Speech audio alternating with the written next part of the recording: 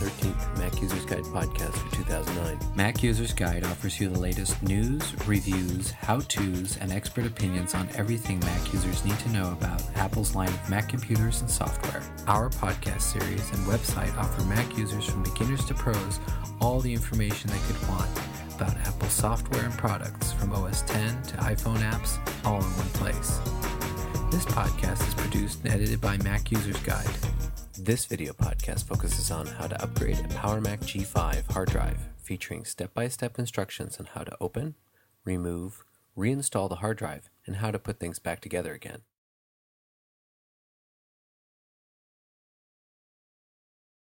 Let's start by opening up the G5. There's a handle at the back of the computer that will open up the side panel. Once the side panel is off, there's a clear acrylic insert. You'll have to remove this as well.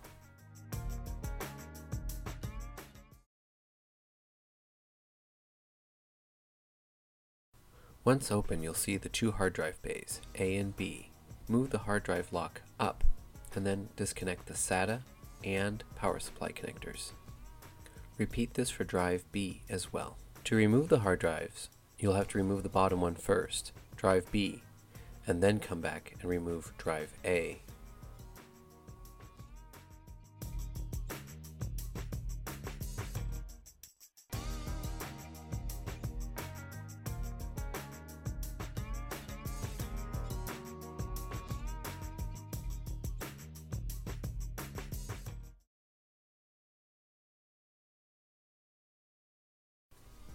Preparing the hard drive is really easy.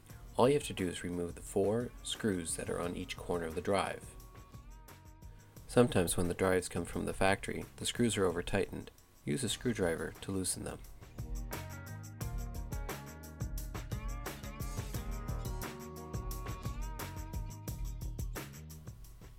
I'll be replacing my old drive with a Seagate Barracuda. Start by preparing this drive with replacing the screws that you removed from the other drive. Only hand tighten these screws.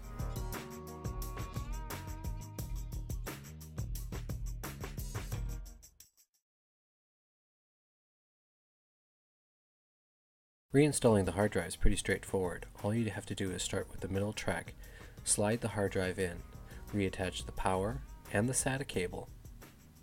Then you want to flip the locking latch back down to lock the drive in place. The second drive goes in the same way as the first drive, except that it goes in on the bottom track.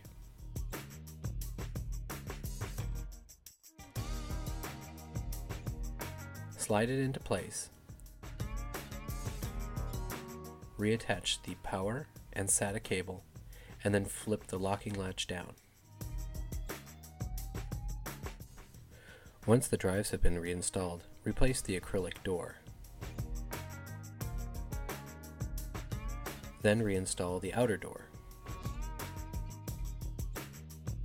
Then simply push the latch down and it's locked back in place. If you're planning to use the drive as the system disk, you will have to initialize it.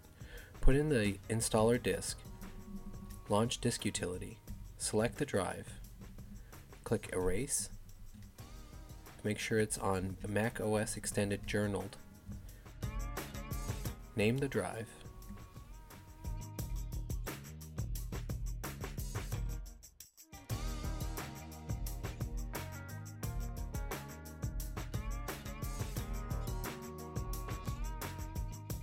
and then click Erase. A dialog will appear to ask you if you are sure you want to erase this drive. Simply click Erase.